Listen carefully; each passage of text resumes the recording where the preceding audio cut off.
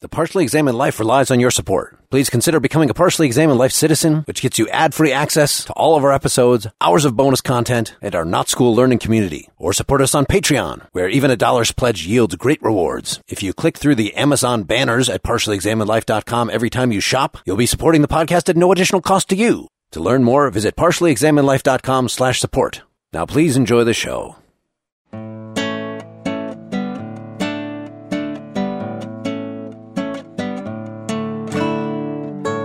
You're listening to The Partially Examined Life, a philosophy podcast by some guys who at one point set on doing philosophy for a living, but then thought better of it.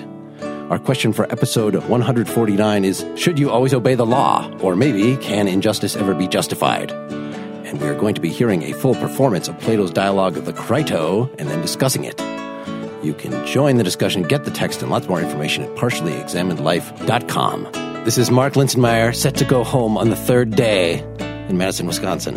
This is Seth Paskin, genteelly accepting the judgment of the mob in Austin, Texas. This is Wes Alwan, loving it or leaving it in Cambridge, Massachusetts. This is Dylan Casey, wondering what's up with Thessaly in Middleton, Wisconsin. This is Bill Humans, civilly disobedient in New York City. Hey, so this is a special one. Bill, welcome, star of stage and screen. Thank you.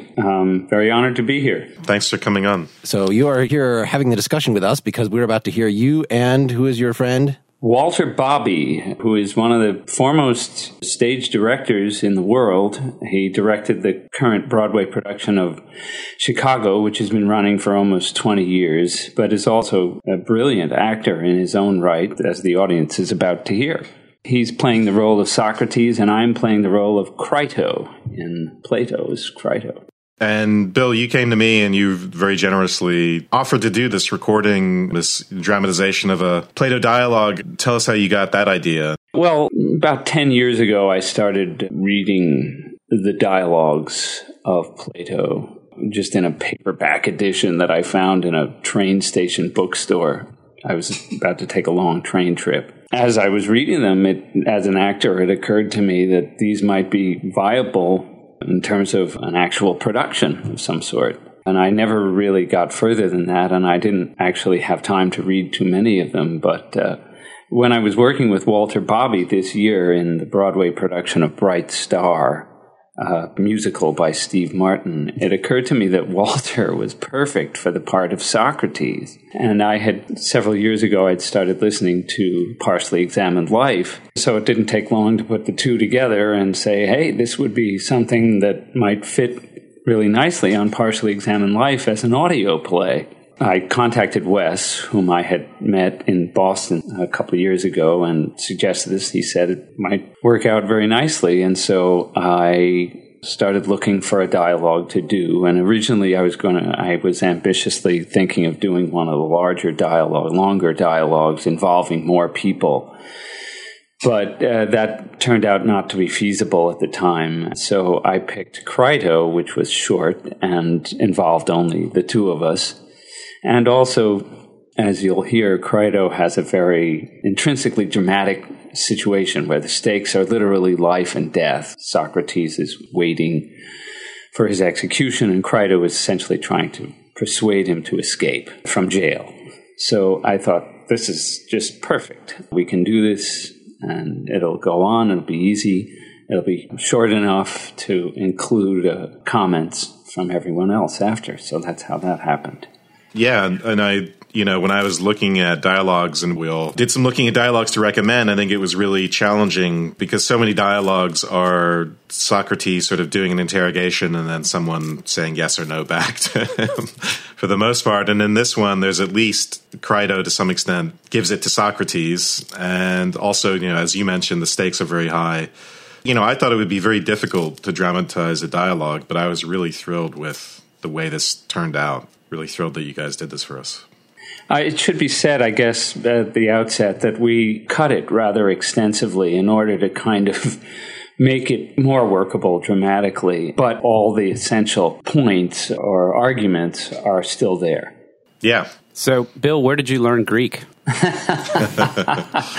We did an English translation, we based it on the University of Hawaii's translation, but we did a lot of rewriting ourselves in order to make it fit in the mouth a little less awkwardly. Well, thank you so much. Let's play it.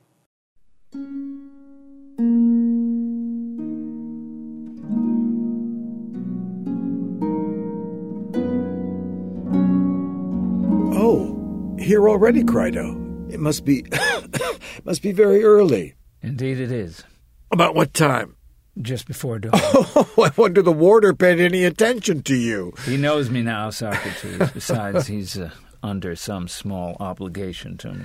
Did you just come, or have you been here for some time? A while. Well, then why didn't you wake me, instead of sitting there quietly by my bed? I wouldn't dream of such a thing, Socrates. I only wish I were not so sleepless and depressed myself. I've been wondering at you, seeing how fast asleep you were. I wanted you to be as comfortable as you could for as long as possible. Oh, so thoughtful. I've often felt how fortunate you are in your disposition, more than ever now, when I see how easily and placidly you put up with your present misfortune. Well, my dear friend, it would hardly be suitable for a man of my age to resent having to die. Other people just as old as you are get involved in the same troubles, but their age doesn't keep them from resenting it. That's quite true. Oh, but tell me, why have you come so early? Oh, has the boat come from Delos? The boat which ends my reprieve when it arrives? Not yet, but I expect it to be here today. Some people just arrived from Sunium and left it there. They say it'll be here today. And so, by tomorrow, Socrates, you will have to end your life. Well, Crito, if the gods will it, so be it. But I don't think it will arrive today. What makes you think that? I had a dream. Yes, just a moment ago. You were quite right to not wake me up. What was the dream about? I saw a beautiful woman in white robes who came up to me and said, "Socrates, thou shalt come to the pleasant land of Phthia on the third day." It's a strange dream, Socrates. Not at all. It's perfectly clear to my mind. Too clear. But look, Socrates, it is still not too late to take my advice and escape. Your death means a double calamity for me. Not only do I lose a friend whom I can never possibly replace, but besides, a great many people who don't know you and me very well will be sure to think that I let you down because I wasn't willing to spend the money. And what could be more contemptible than to get a name for thinking more of money than of your friends? Most people would never believe that it was you who refused to leave this place. Oh, my dear Crito, why should we pay so much attention to what most people think? Reasonable people will believe the facts exactly as they are.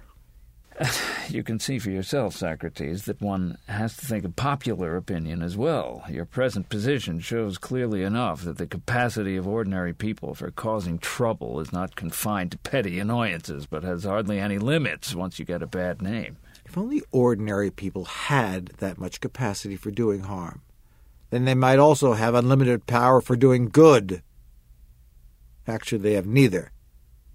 They cannot make a wise man stupid or a stupid man wise. They just act at random.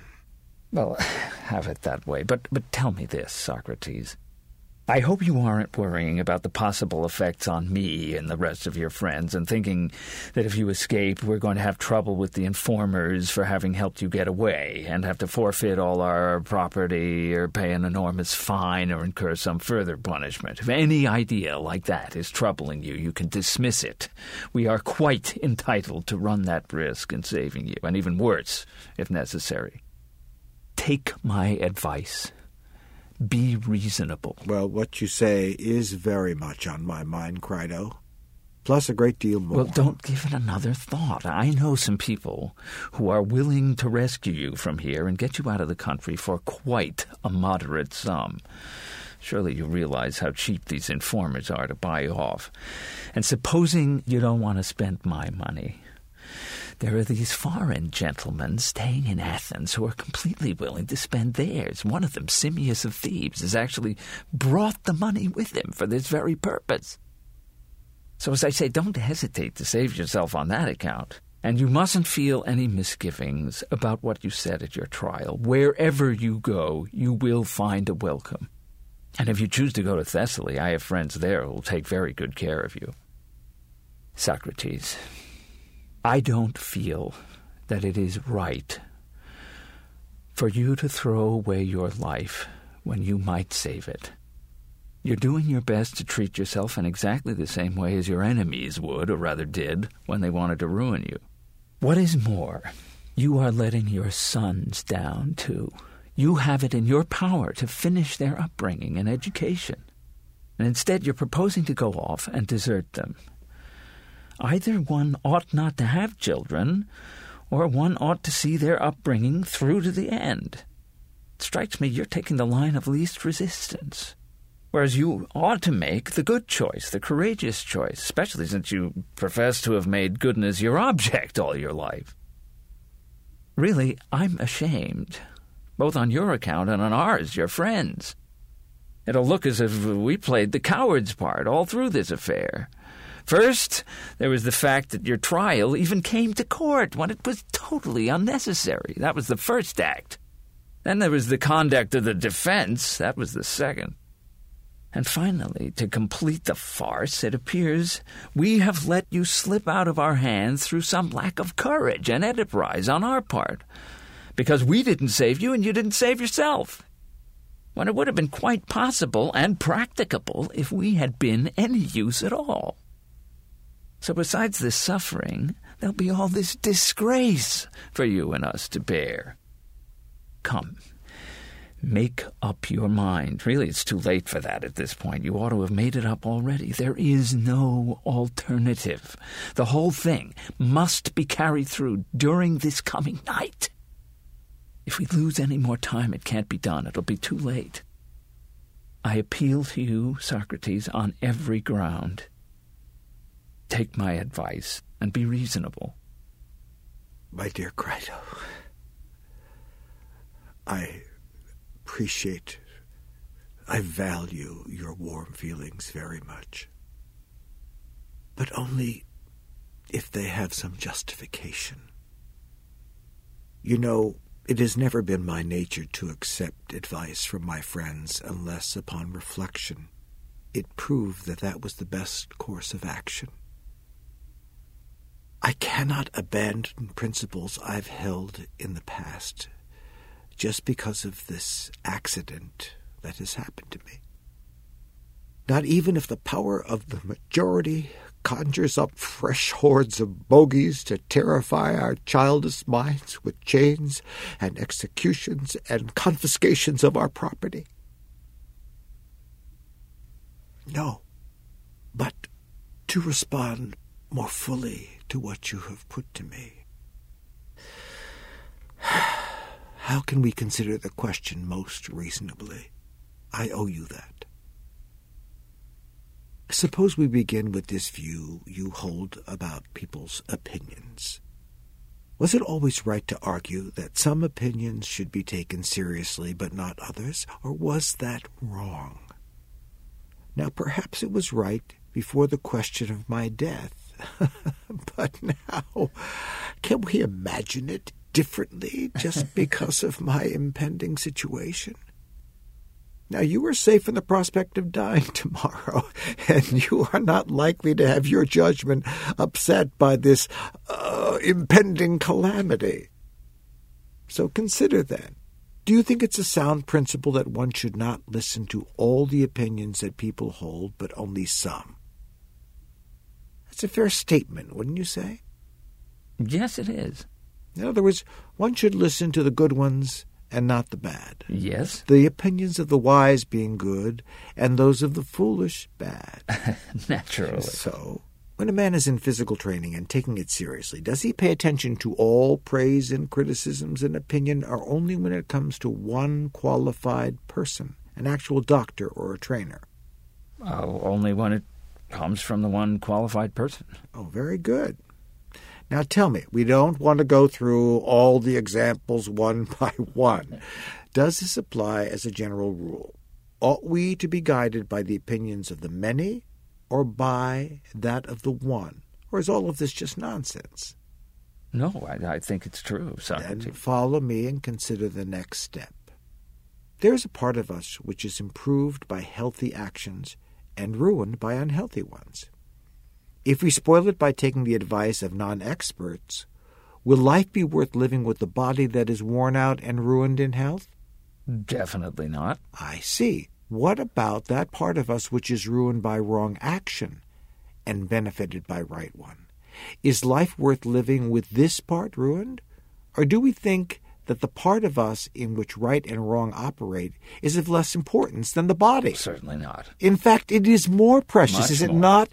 In that case, what we ought to consider is not so much what people in general will say, but how we stand with the expert in right and wrong, the one authority who represents the actual truth. So, in the first place, your proposition is not correct, that we consider the popular opinion of what is right and honorable and good.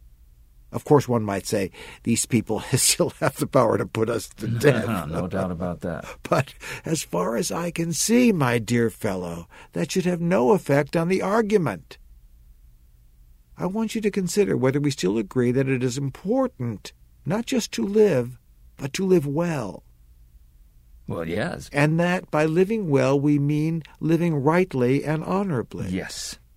Then, in the light of this agreement, we have to consider whether it is right for me to try to get away without an official release. As for the considerations you raised about expense and reputation and children, I'm afraid, Crito, that they represent the reflections of the ordinary public who put people to death and would bring them back to life if they could with equal indifference to reason. Our duty, I think, is to consider one question only. Shall we be acting rightly in paying money to these people who are going to rescue me, or shall we be acting wrongly? I agree with what you say, Socrates, but I wish you would think about what we should do. Let's look at this together. And if you can challenge my argument, I will listen to you. But if you can't, please be a good fellow and stop telling me over and over that I ought to leave without official permission. It is important to me to persuade you before I act and not do anything against your convictions. Now, do we say that one must never willingly do wrong, or does it depend on circumstance? Is it true, as we've often agreed, that there is no sense in which wrongdoing is good, or have we jettisoned all our former convictions and these last few days because of my impending death? Surely the truth is just what we have always said.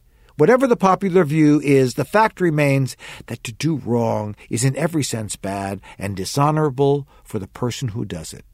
Is that our view, or is it not? It is. Then in no circumstances should one do wrong. No. In that case, one must not do wrong even when one is wronged, which most people regard as the natural course.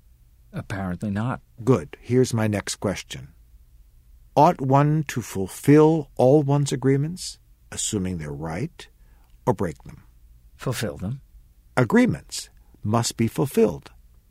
That is the logical consequence of agreements.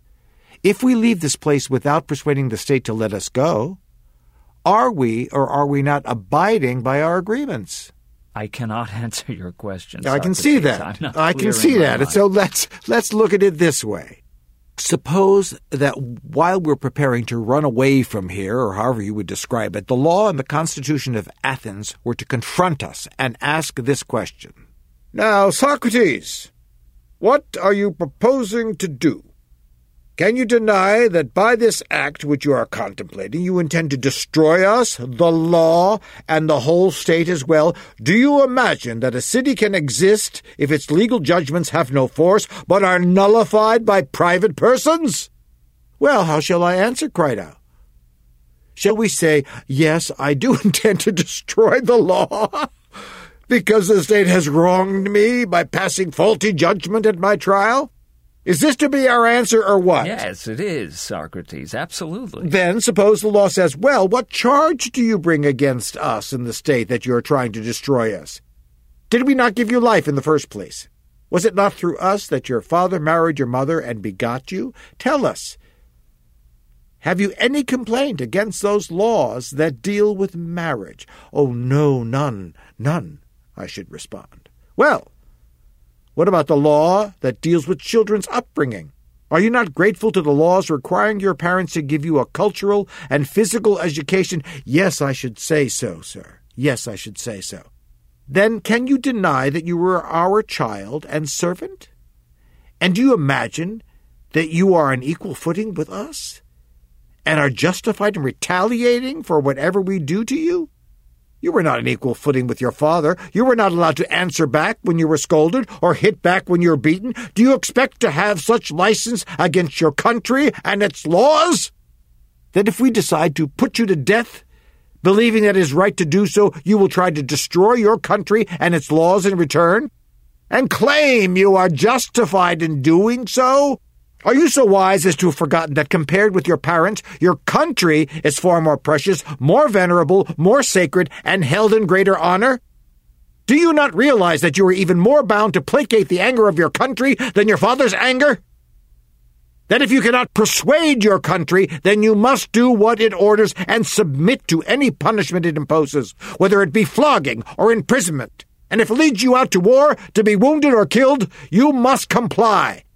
It is a right for you to do so. Both in war and in law courts you must do whatever your country commands, or else persuade us in accordance with universal justice. What can we say to this argument, Crito? That what the law says is true or not? Yes, I think so. Then consider, they would probably continue, that what you are trying to do to us is not right. We brought you into the world and reared you and educated you. Nevertheless, any Athenian who is not satisfied with us can go wherever he likes.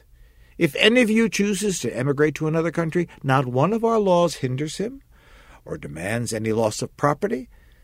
On the other hand, if any one of you stands his ground, we hold that by doing so he has undertaken to do anything we tell him. And we maintain that anyone who disobeys is guilty on 3 separate counts. First, because we are his parents. Second, because we are his guardians.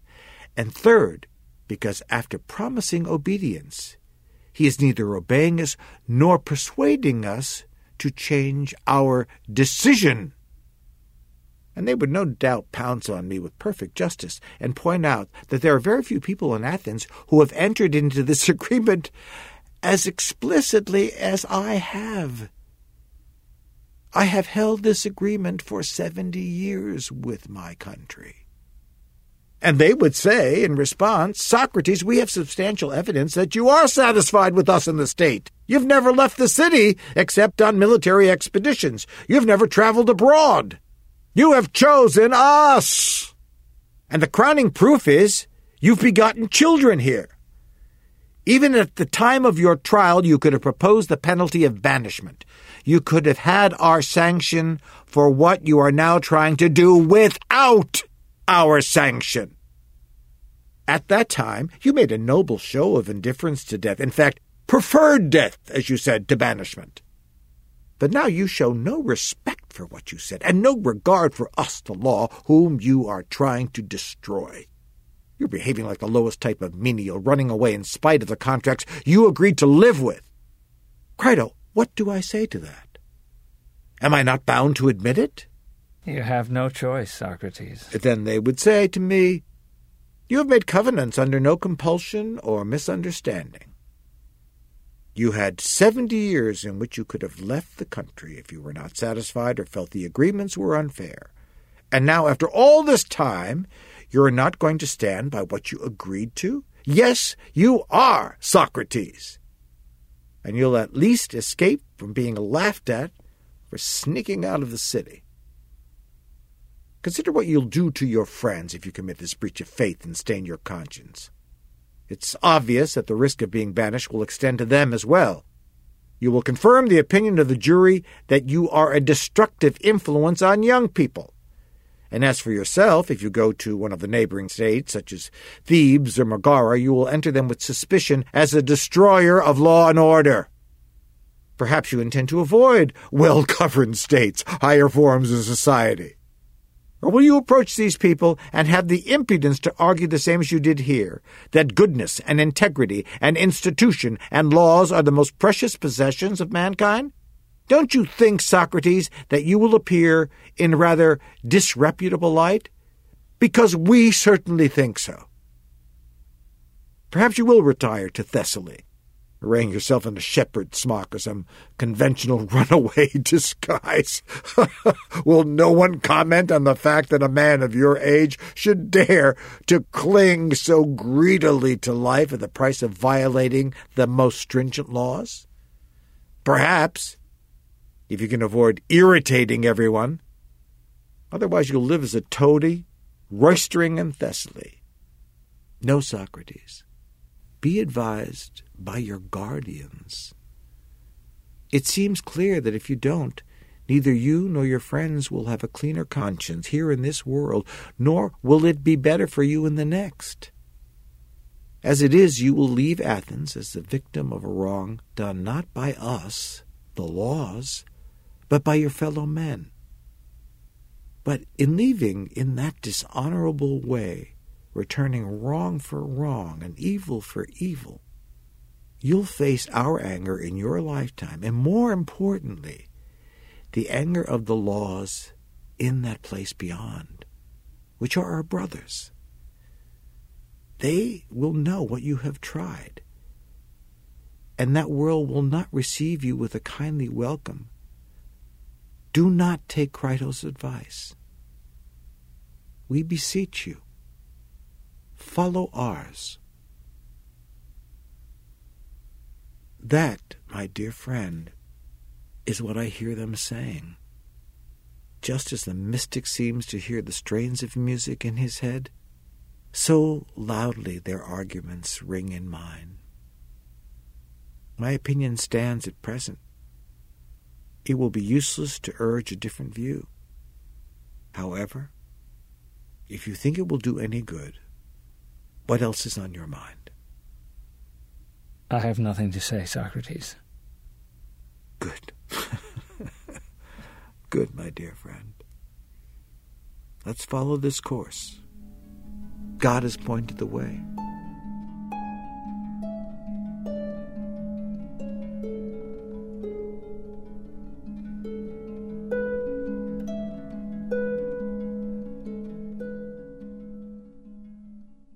Yay! Let's clap. That's the closest to the live audience reaction that you're going to get. That was great. Thank you. Standing ovation. Do it again. Encore, right? Encore. Yeah. Do the fade-out. Just keep going. The one-man show.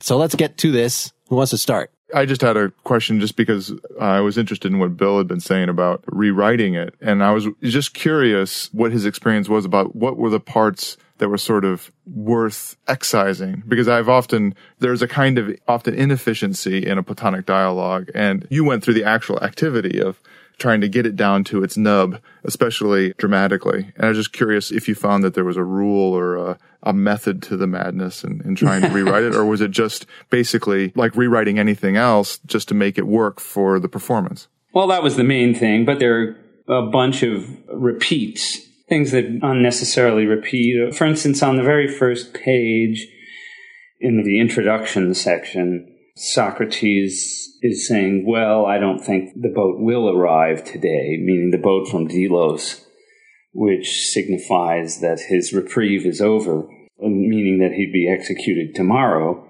And Crito says, well, what makes you think that? There were a number of lines in between there, and I just cut to Socrates saying, I had a dream just a while ago. We just cut things that seemed unnecessary and tried to just get to the point as quickly as possible. Well, I like that in the exchanges about like the physician or trainer, which is very typical Platonic dialogue that, I don't know if you cut anything out of that or he was pretty brief, but it seemed like you were able to just bolster past that, like, oh yes, it's obvious that the disciple in gymnastics is supposed to attend the praise and blame opinion, not of every man, but of one man only, his physician or trainer, that it wasn't another 20 minutes of back and forth along those lines. Yeah, exactly, Mark. We tried to cut anything that seemed redundant or anything that had already been stated and just cut right to the very thing that was the point. We also cut the section where Socrates refers to Crito's objection about his abandoning his children, Socrates abandoning his children if he were to escape. Socrates returns to that argument later in the dialogue, but we felt that that was kind of implicit in the way he talks about the laws being the parents of the citizen. And we felt that the other arguments were much stronger. The way Socrates basically answers that in the dialogue is, well, you guys will take care of my kids, so I really don't have to worry about that. Right. After a long paragraph of repeating Crito's objection. So you basically made Plato sound smarter, which sounds a lot like the editing that we have to do on the podcast after we record it. Right. We have to throw out, Throw out the dumb stuff. Right? Maybe we should go over some of Crito's arguments for why Socrates should escape. We might just start by saying that this is one of 4 dialogues which belong to what are called the last days of Socrates dialogues, including Euthyphro, the Apology and Crito, and then Phaedo. And all of these deal with the last days before Socrates is to be executed and about how that came about. Yes, and the Apology is our episode 1, so we can probably assume that our audience has listened to that discussion, or they should go do so right now. Right. That's the only episode that all of our audiences listen to. We did do the Euthyphro as well, but that is not as essentially in the content. It doesn't make you think, oh, he's about to die, even though he's like on his way to he's standing in line at the courthouse. Yeah. Mm-hmm. So this one, thematically, I had thrown out the question. We thought we could have a fairly informal conversation here, not necessarily, we don't have to quote anything. You just did it. But is this still a philosophically relevant question today? And if not, why not? So the way I put it is, should you always obey the law, or an alternative formulation, can injustice, in other words, what you take to be injustice, ever be justified? In particular, he just says, we're going to accept as one of our premises going forward, don't you agree with me, Crito, that even if I'm wronged, I should not do wrong in return? And that seems something that is highly debatable now.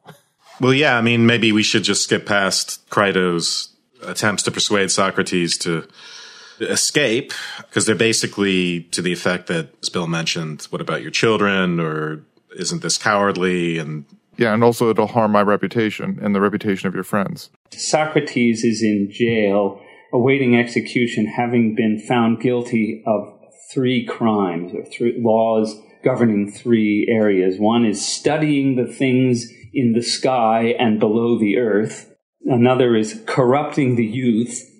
And the third is impiety, or not believing in the gods of Athens and inventing new ones. These are the laws that Socrates has been found guilty of violating. There are a number of arguments that he makes, and we could just quickly summarize. He makes the argument, what's called the ad populum fallacy, that something is right because the majority think it's right. And I was going to ask you guys about that. How does that compare to things that are normative? Does that argument have any validity? And then he makes a number of arguments that it'll be very easy and it won't cost much to spring Socrates from jail. He makes the argument that you'll be letting your sons down, the obligation to your sons. He makes the argument that Socrates was wronged by the city, and therefore he has no obligation to the city. He makes the argument that Socrates would essentially collaborate in his own death in a state-assisted suicide. And he makes essentially the argument that voluntary acceptance of death is always wrong and shameful. So Socrates addresses each of these arguments one by one in his rebuttal. Sure. The ad populum thing, it seems maybe to be the one that opens the biggest can of worms. Like, obviously, whatever the masses, the teeming, ignorant mass is demanding of us is not going to be the right thing. But on the other hand, on what is ethics based? If you think that there's some special revelatory, like, is it something that one can be an expert about at all? And if you don't think it is, if it really is just a matter of thinking through social norms to make them consistent, or perhaps being critical of social norms, then yes, okay, somebody who's thought about ethics philosophically is maybe going to be able to be a better guide, a more consistent guide on how to resolve tough ethical choices than somebody who's never thought about it. But at the same time, what is the basis that they're working off of? The basis might be this methodological conservatism, right? We start with kind of what we all agree on. And if you want to put something radical and say, no, I actually think infanticide is okay, that requires, right? This is something our next guest, Peter Singer, has said that in certain cases, and he's gotten a lot of crap for it because he is one of these experts. He's studied this stuff. And so the burden is on him to put forth this great argument for why this diversion from public opinion is justified. Yeah, Mark, I mean, this conflict is right there in the dialogue. The central argument that Socrates is going to make as to why he has to go to his death and obey the law, even if the law is in the sense wrong or unjust, is because the laws essentially are our parents and they constitute us. They are the formative powers who make us who we are, which is sort of like a more sophisticated version of the popular opinion argument, right? Because elsewhere, Plato will suggest that there's this strong relationship, including in ancient Greek, between law and custom and habit. And I think it's in Plato's Laws that he sort of says that the laws grow out of customs and habits. And ideally, of course, they are reformed or persuaded to change, right, as he puts it in this dialogue, in the direction of what is actually just. But from the starting point, there's this very strong relationship between law and custom, which seems to be kind of implicit in this argument that the laws are the formative power, it's like culturally, we are formed culturally and psychosocially through our parents.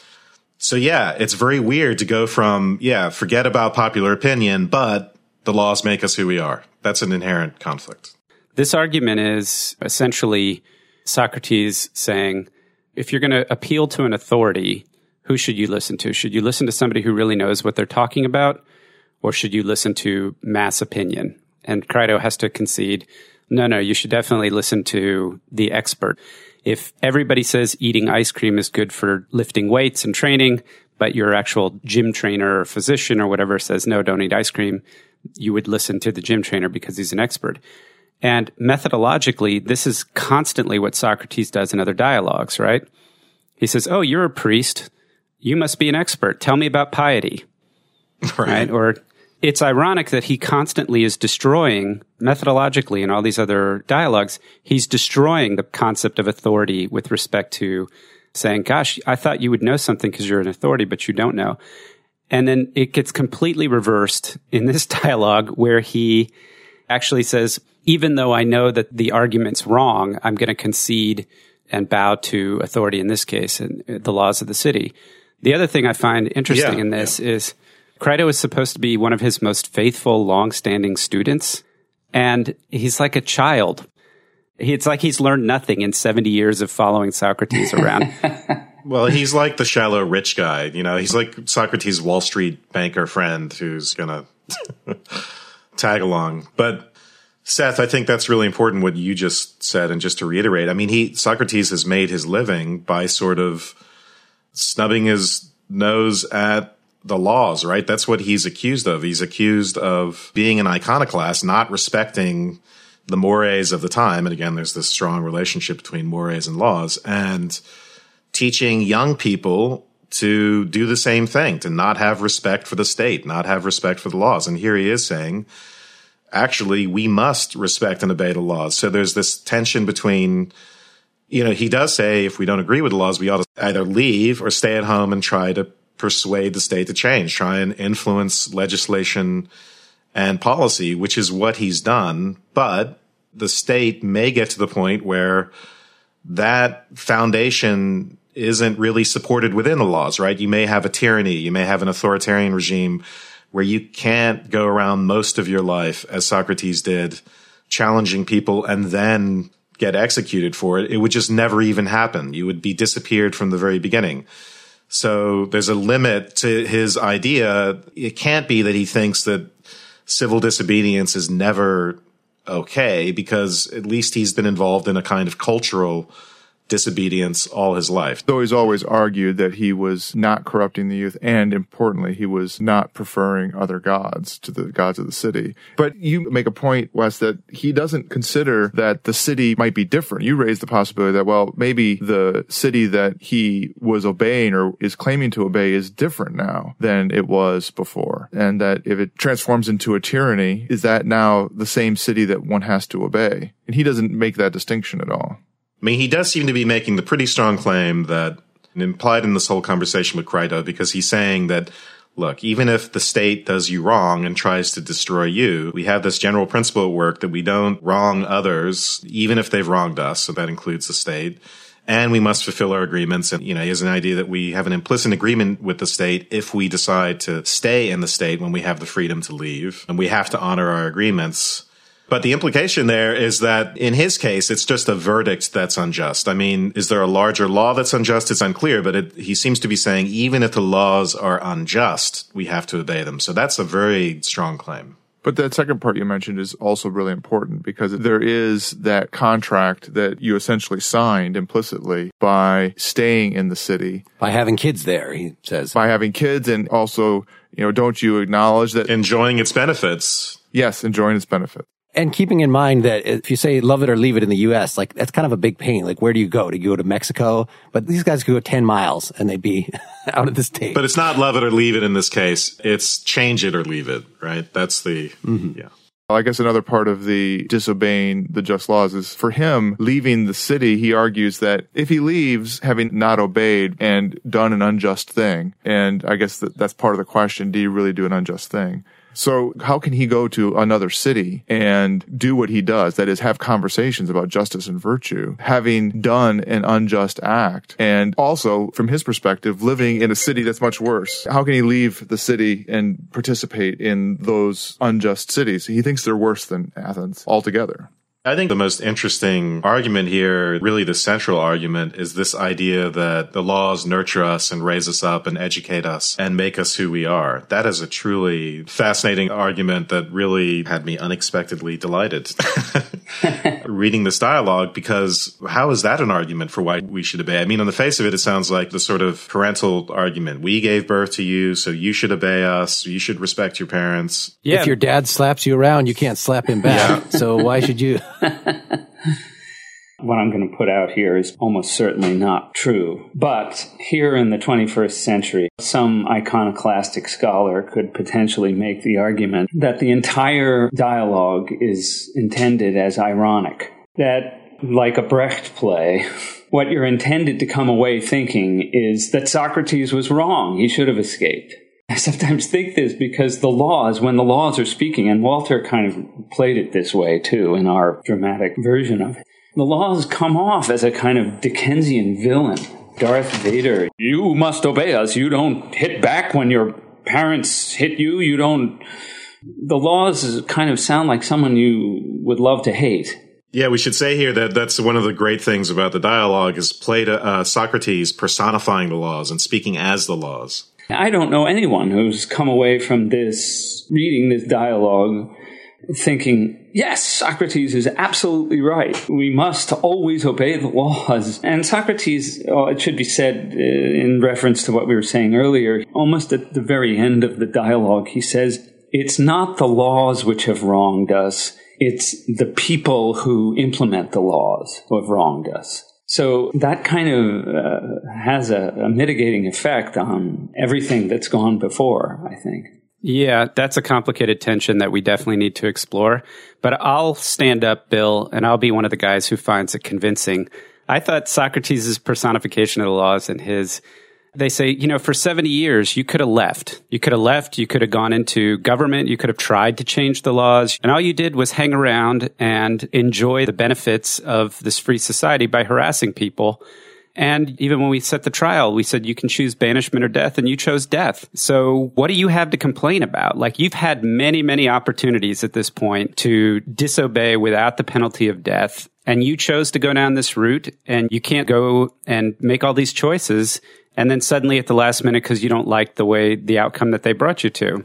Why not? Excellent point. Excellent. Absolutely right, Seth. Mm-hmm. But I don't see that there's much force to that particular argument. I agree with you, Seth, that there's a way to make this convincing, but I think it has something to do with the laws are the formative powers that make you who you are argument. But I also want to reiterate the sort of tension that Bill sees, and the thing that might make us think it's ironic, because this seems explicitly contradictory to many traditional Platonic themes, including there's a tension between our tribal loyalties, our loyalties to kin and family, and our loyalties to state and the laws. And in this, so for instance, if I'm a mafioso, my loyalty to the family transcends my loyalty to laws. And some people may think that that's the way it ought to be. I would never betray my brother just because of some rule, right?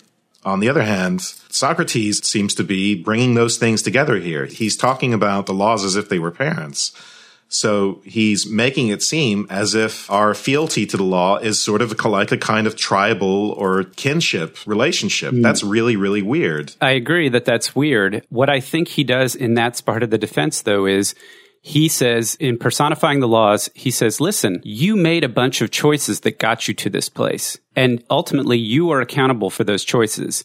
And that it's not a function of us doing something to you. It's a function of you having said, I will enter into this contract. I will submit to this judicial process and accept the outcome.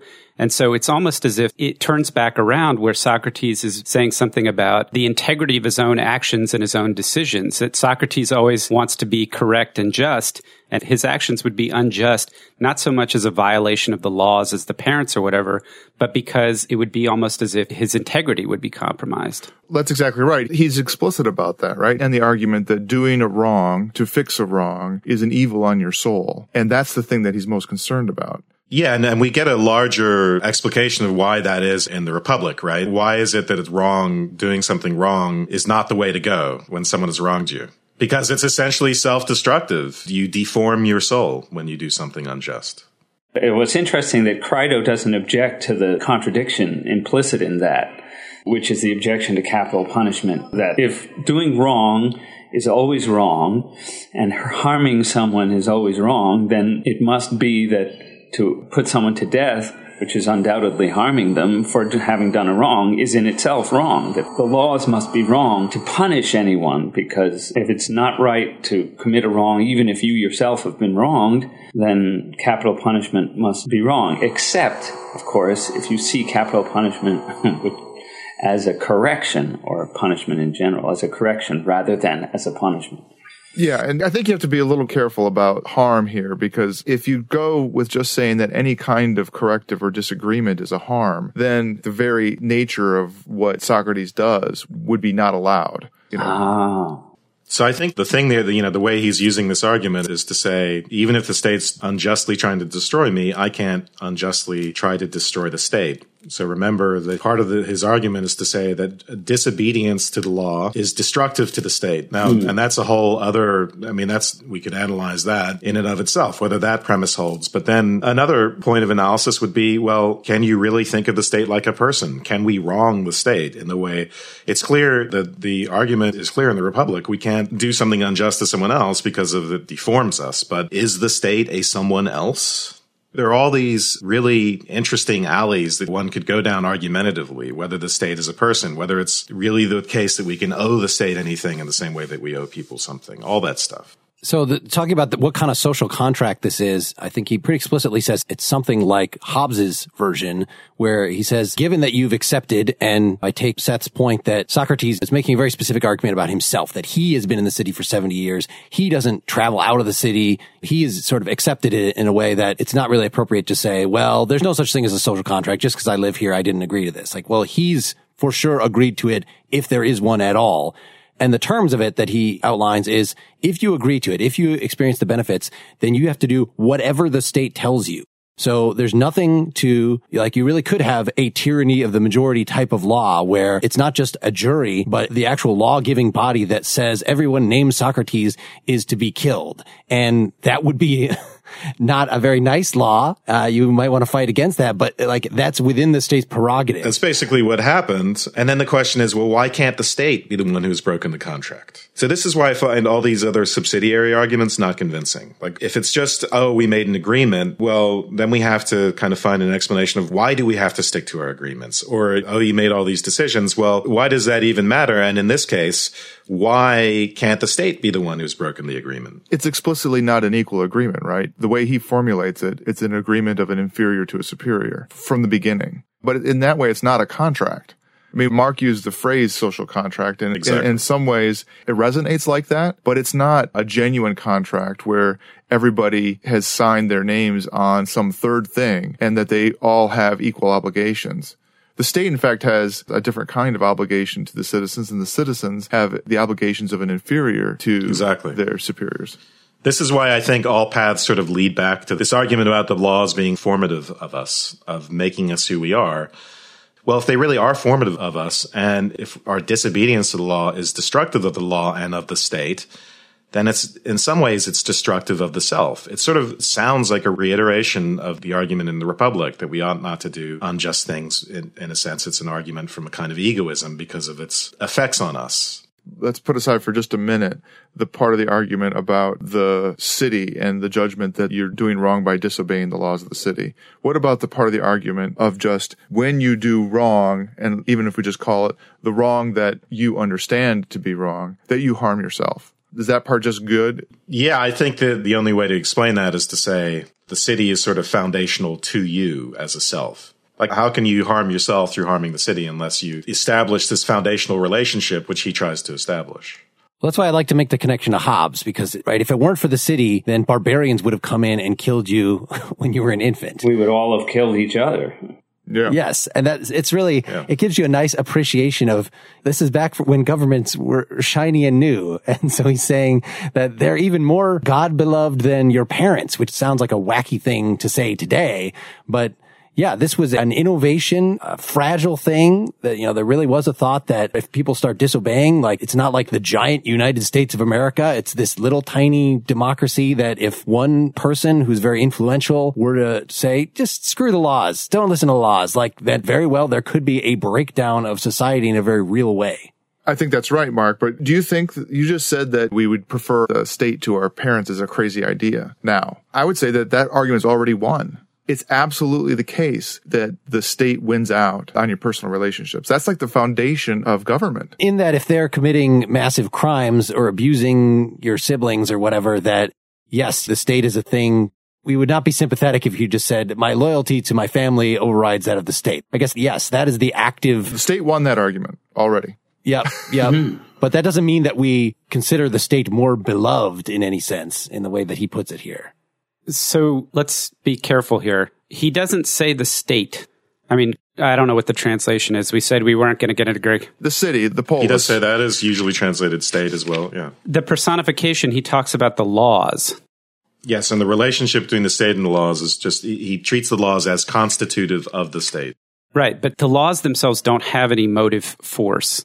What I mean by that is the prohibition and the law against promoting false gods or whatever is something that is meaningless until somebody brings the charge up, until the jury of 500 or whatever it is, the citizens make a judgment. So in a certain sense, the laws are like the ocean. The ocean can provide fish and sustenance and recreation, or they can, in a storm, knock over your ship and destroy your ship. They're neutral.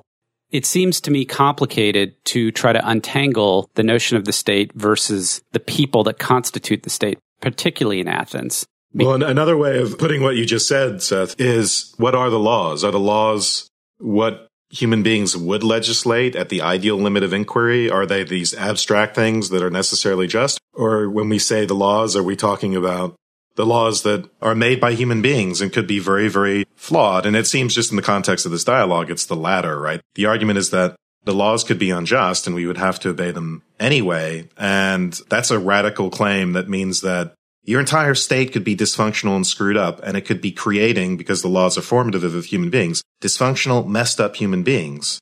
And then the claim here is that we have to obey them anyway, and that the only way to approach them is not to try to destroy them, but to sort of gradually persuade them to change. The big idea here is that the laws are not human beings. Even if they're made by human beings, when you are agreeing to obey a law, regardless of how well or stupidly it's enforced, the claim is that you're doing something other than obeying other human beings. Now, part of the argument that we're having here is that difference really true? Are you really obeying something other than just other people who are claiming that there are these laws, but really what you're doing is you're obeying them?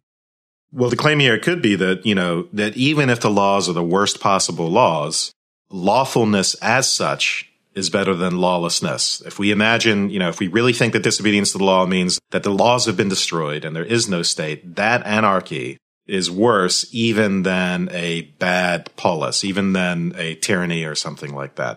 That's what he's getting at with this formative principle, is that if we disobey the law, we essentially destroy everything. And that the right approach, even if they're really screwed up laws, is you obey them and then you engage in this dialogue with them. We shouldn't underestimate, Mark brought this up earlier about, governments being shiny and new. It really is true that the idea of having laws and providing laws to run cities is something that is relatively new, and not like brand new like last week in the contemporary context of Socrates, but the notion of a lawgiver who brings rules to a city that is different categorically from being the monarch is a huge deal.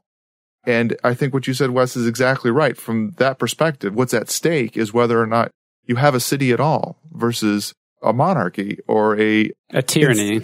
Or tyranny. And I think this is where the analogy with one's parents is interesting, because it is an analogy that you might think would fit more towards a king, right? Where the king has all of the subjects as their children, right? But he's making it that the laws are strong in that way and trumping that aspect, that you would have a king who told everybody what to do. And for them, that means that there's that capriciousness in kingship or tyranny. So you're saying that there's this thing called what we now call the rule of law, which is superior even to the highest legislator in the land, right? Yeah, and this question of the rule of law is, riddled throughout the Greek experience, because there's all these tensions that we've been talking about, right? With commitment to one's family and commitment to other people besides the laws. And what Wes just said, that the laws can just be unjust. What Mark said put me in mind of the Oresteia and the notion of the founding of the state, which was really about a shift from the notion of the law of power or of strength or an eye for an eye versus the institution of codified laws, and then the notion, in the case of Athens, of actually kind of a peer jury in some respects, as opposed to just the capriciousness of the decisions of an individual or where people solve their problems themselves. And I think one of the things that you get out of this dialogue, but also in general in that context, is that Socrates believes that the Athenian state in which he lives and which he, in some respects, has tried to make better by helping to reform the ideas of the citizens, is itself much more virtuous than other states in the region. And the reason why he didn't go to any of these other states, and he makes that offhand comment about Thessaly in this dialogue, is that he's buying into the concept of a law-driven state with the types of systems of justice that they have. And in a sense, buying into the notion of capital J justice as it's embodied in the Athenian laws and the Athenian state. And so when he talks about, do you return a wrong with a wrong? Would it be just to do something unjust? He's basically saying, look, in the context of the Athenian laws and the Athenian state, we have justice. The fact that injustice can still happen by virtue of the actions of individuals doesn't mean that we should break down the structure of the state by responding with injustice. And I think that's really critical. I took it as an even more radical claim, though, that you could have a completely authoritarian regime and still be required to obey the rules. You'd be better off under a completely authoritarian regime than you would be under the power structure of nature. Well, I don't know that I agree with that reading. Why then the whole emphasis on the laws being unjust? Because I think, if the law can be unjust and the state is trying to destroy Socrates unjustly, then naturally we have to think about what the limit case is. What if all the laws are unjust? What if it's the worst possible regime ever? Would we have to obey then? The alternative claim is, there is some point where the regime is so unjust that we no longer have to obey, which is not a argument that Socrates makes explicitly. Or it's the more radical claim, which I see here, which is that no, even in the worst authoritarian regime, as Bill put it, any sort of rules are better than no rules or a state of nature, and we would still have an opportunity to persuade, which I think may not be right? Maybe the regime reaches the point where it's unpersuadable, but that seems to be the claim. Do the conditions of having enjoyed essentially the largesse of the city and not wanted to leave when one had the opportunity qualify that a little bit, Wes? The extreme case where the laws of the city are completely unjust and it's a completely corrupt city. In fact, he brings up other cities that are horrible, unjust places to live. So it seems to imply that in this case, while this law is unjust, Socrates still believes that the city itself, in its essence, is just. And that, the evidence for that would be that he didn't leave and all that stuff. Now, it may be that that ironic reading that we talked about earlier would come to bear here. That, in fact, it's really an argument that he should have left in the first place because none of that's really true. Yeah, he's sort of throwing everything against the wall as far as arguments go. And it's sort of part and parcel of sort of thinking of the state as a parent. Oh, they brought you into this world. They gave you this and that. But you could say that of any regime, right? Or let's just think of it, the parent analogy. When parents say, I brought you into this world and you owe me, they don't say, and I wasn't abusive, right? That's the kind of thing an abusive parent might actually say is no matter how bad I've been to you, I brought you into this world. I gave you these things. Obviously, you enjoyed it. You ate the food I put on the table. You did, So I'm not ruling out your guys' interpretation here. I just think we are necessarily brought to think of the more radical interpretation, which is that this would go for any regime. I don't think it could exactly be right because I think what's critical is that if he's going to say, well, if you had the liberty to leave or you have to persuade it, well, again, what if the regime is so authoritarian and it's unpersuadable? Isn't there some point when rebellion is actually necessary? That seems right to me, but it doesn't undercut the more fundamental point that lawfulness in general is preferable to chaos. And we look at historical rebellions and we see how horrible the results actually are for a long time, like the French Revolution, and we can see that point there. Maybe even in the most authoritarian regime, maybe that gradual persuasive change, even though it's going to happen very slowly, is possible. There's always some little crack in the armor where you're living in Orwell's 1984, but you might say, well, gradually speech will find its way in and gradually the laws will change. And that's better than just blowing everything up. I think we're faced with the question of whether or not Socrates, just reading it on its surface, that he believes that he was convicted unjustly, but he is obligated to obey the law. And that would imply that, at the very least, the city is just enough, as far as he's concerned. Even if all of the arguments that he throws up against the wall are kind of crap, his actions are such that he agrees with that, or he has a death wish, Maybe that, maybe he wants to be a martyr. Well, I think he certainly makes the point of everything he said in his life more effectively by dying and giving his life for it. It's sort of a tacit point being made here. And we see in history that people who have died for various causes are always become famous, and those causes become celebrated to some extent.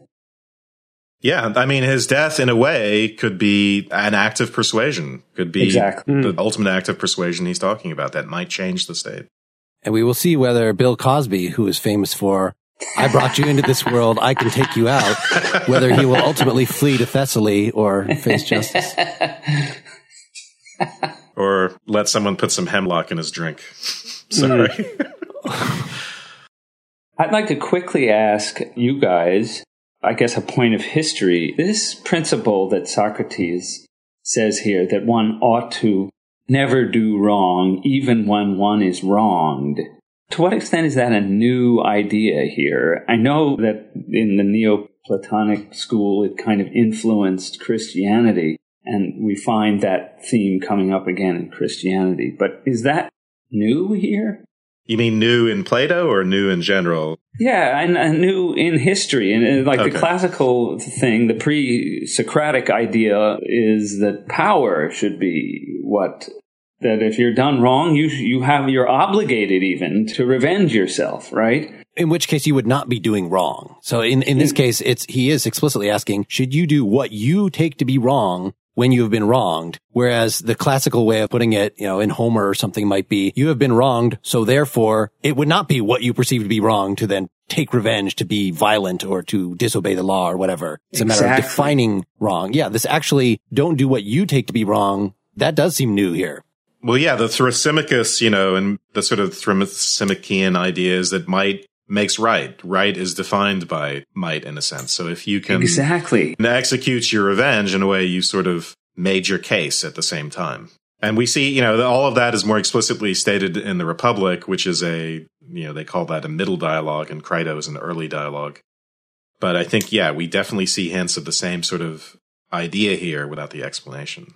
There's another question, or sort of perhaps contradiction, involved in Socrates' rebuttal of the ad populum fallacy, the opinion of the many versus the one expert, the opinion in general versus the correct opinion. So if you took that as a general principle, then democracy itself would only be valid if the opinion of the wise was valued over the opinion of the ignorant. I guess this goes to what you guys were discussing so well earlier.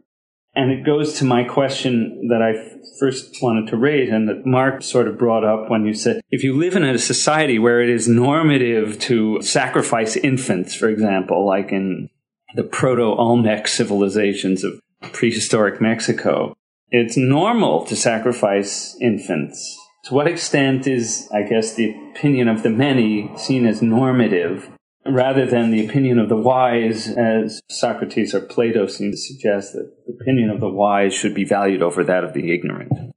I think I'm going to punt that to our upcoming episode 152, our live episode in Providence, Rhode Island on Tocqueville at Brown University. We will be dealing with the difficulties of democracy rather than bringing them up in the last 5 minutes of this discussion. It's also worth pointing out that even a pretty straightforward reading of the Republic would tell you that Plato isn't exactly a simple fan of democracy. Right. So he's not any kind of fan of democracy, actually. Yeah, for the reason of it not getting to the good, the right thing, right? You should listen to the right thing, not what everybody else thinks.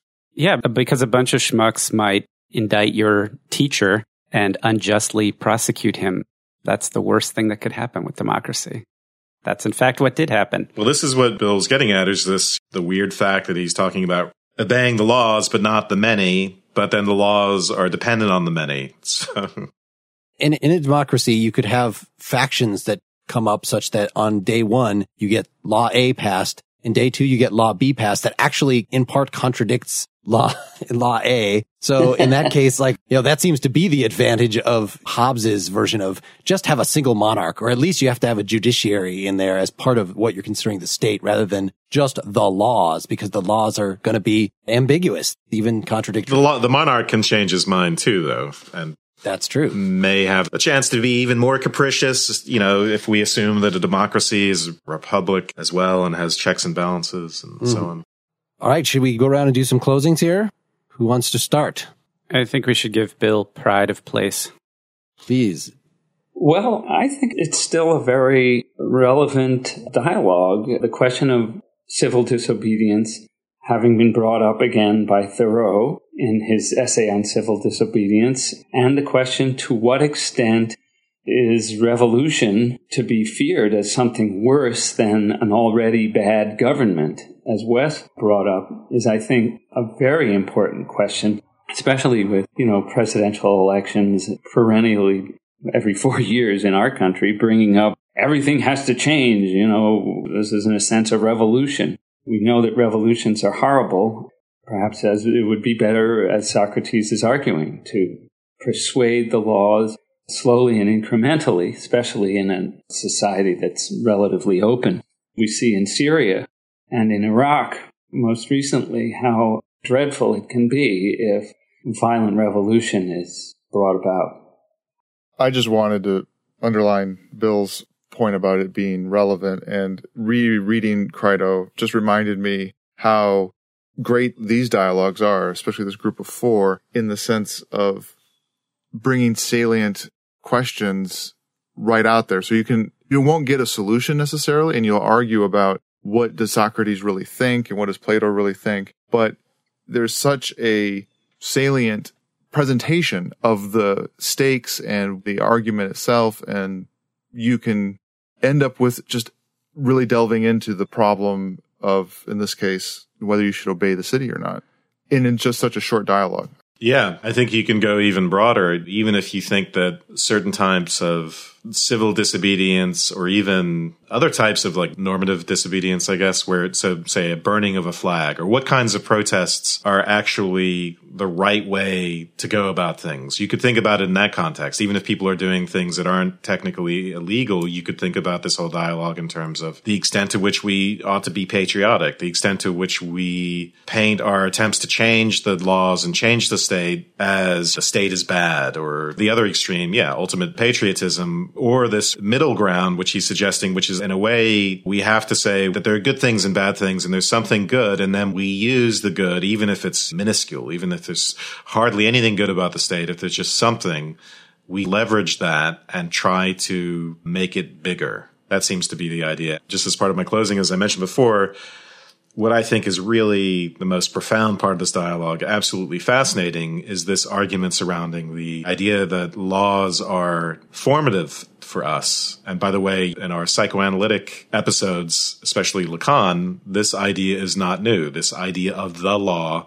as being a distinct psychosocial step that supplants an earlier phase, which is just nurture and dependence. And I think all of those connections are really fascinating. And there's something, even though on the face of it, it sounds like you just ought to obey your parents, there's actually something absolutely, really profound about all that. So is this dialogue timeless? I feel like my two questions that I started off with divide now. Should you always obey the law was the first one. And I think that it's kind of one in our society that no, if the law is unjust, you should not obey that law. That's in history, the philosophical outcome, at least that most of us buy, that we're not going to, if there's segregation laws or something, we have so many things from the civil rights era that give us the example. Although once you open that box, then it's kind of, should I not copy music or whatever? Like in terms of, it's not an unjust law that is necessarily controlling intellectual property. But at the same time, you might feel like it would be more prudential considerations. Anyway, it becomes more of an independent moral question. Is that 25 mile an hour speed limit at this particular location, which is not near a school, justified? And if you decide to break that, well, the biggest thing is you're probably going to get caught and get a ticket. It's not that you honestly think that there's no reason this should be 25 rather than 35, and I'm just going to drive 40 here.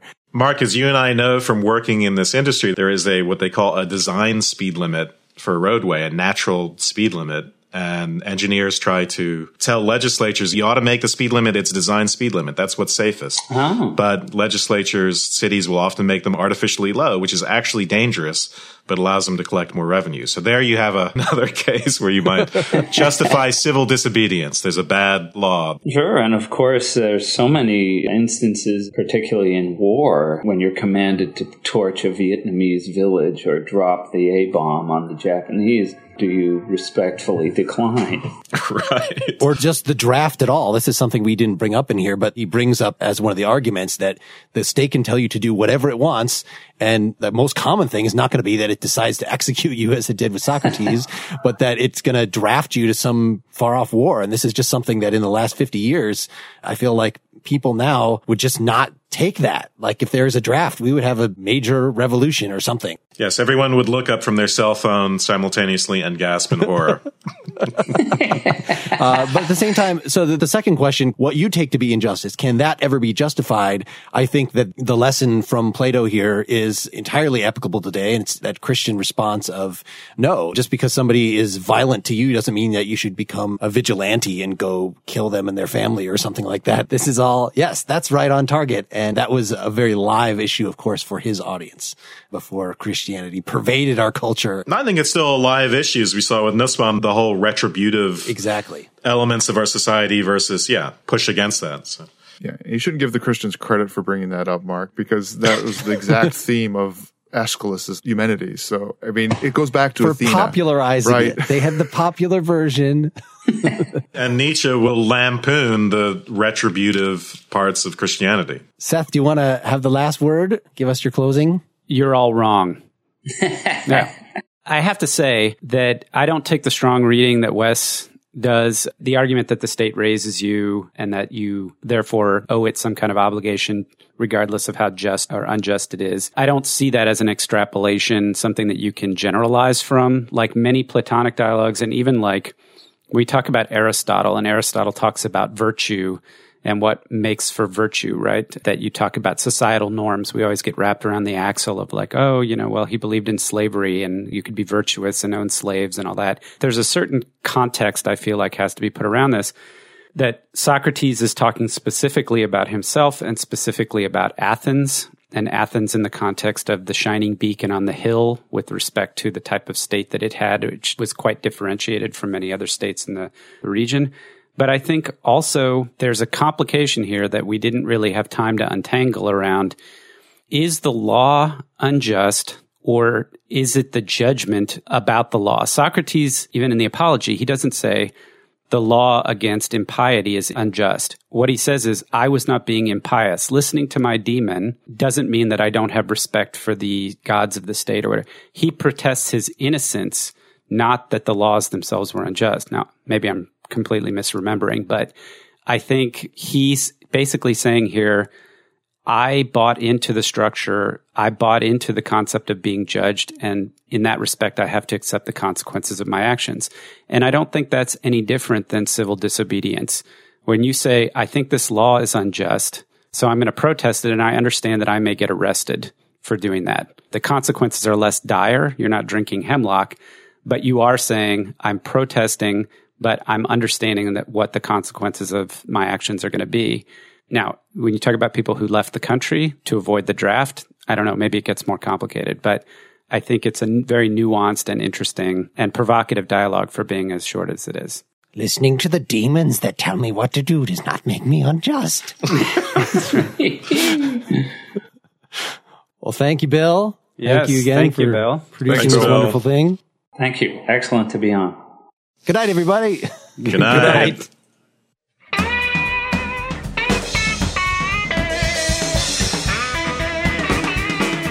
Holloway?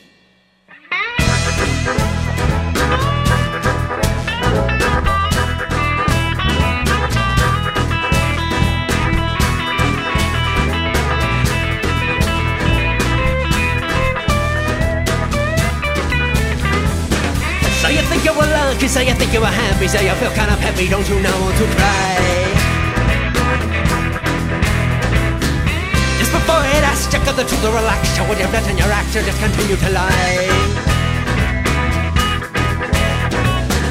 Now you never knew comfort is I'm leading you down the miles. Erecting a rocket's too insane, nothing left to explain. Boy.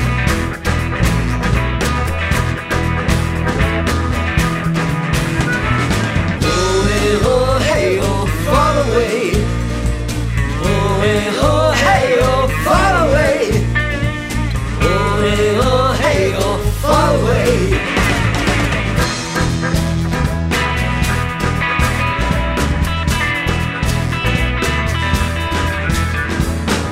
You're defending a little, but I'm quick on the spindle. Won't be long until it'll bob up into froth. You're looking slanky toothless and I'm hungry ruthless, and you'll be my snake in the grass in the broth. you questions cause you only run and hide. This is an instance where it does not pay to ask why. Goodbye. Oh, hey, oh, hey, oh, far away. Oh, hey, oh, hey, oh, far away. Oh, hey, oh, hey, oh, oh, hey, oh, hey, oh, far away.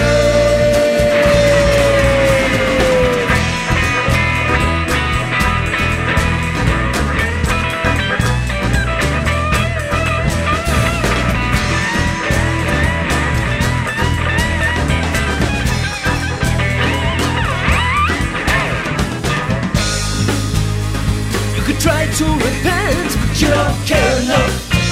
You don't care enough. You could give me some ground, but you don't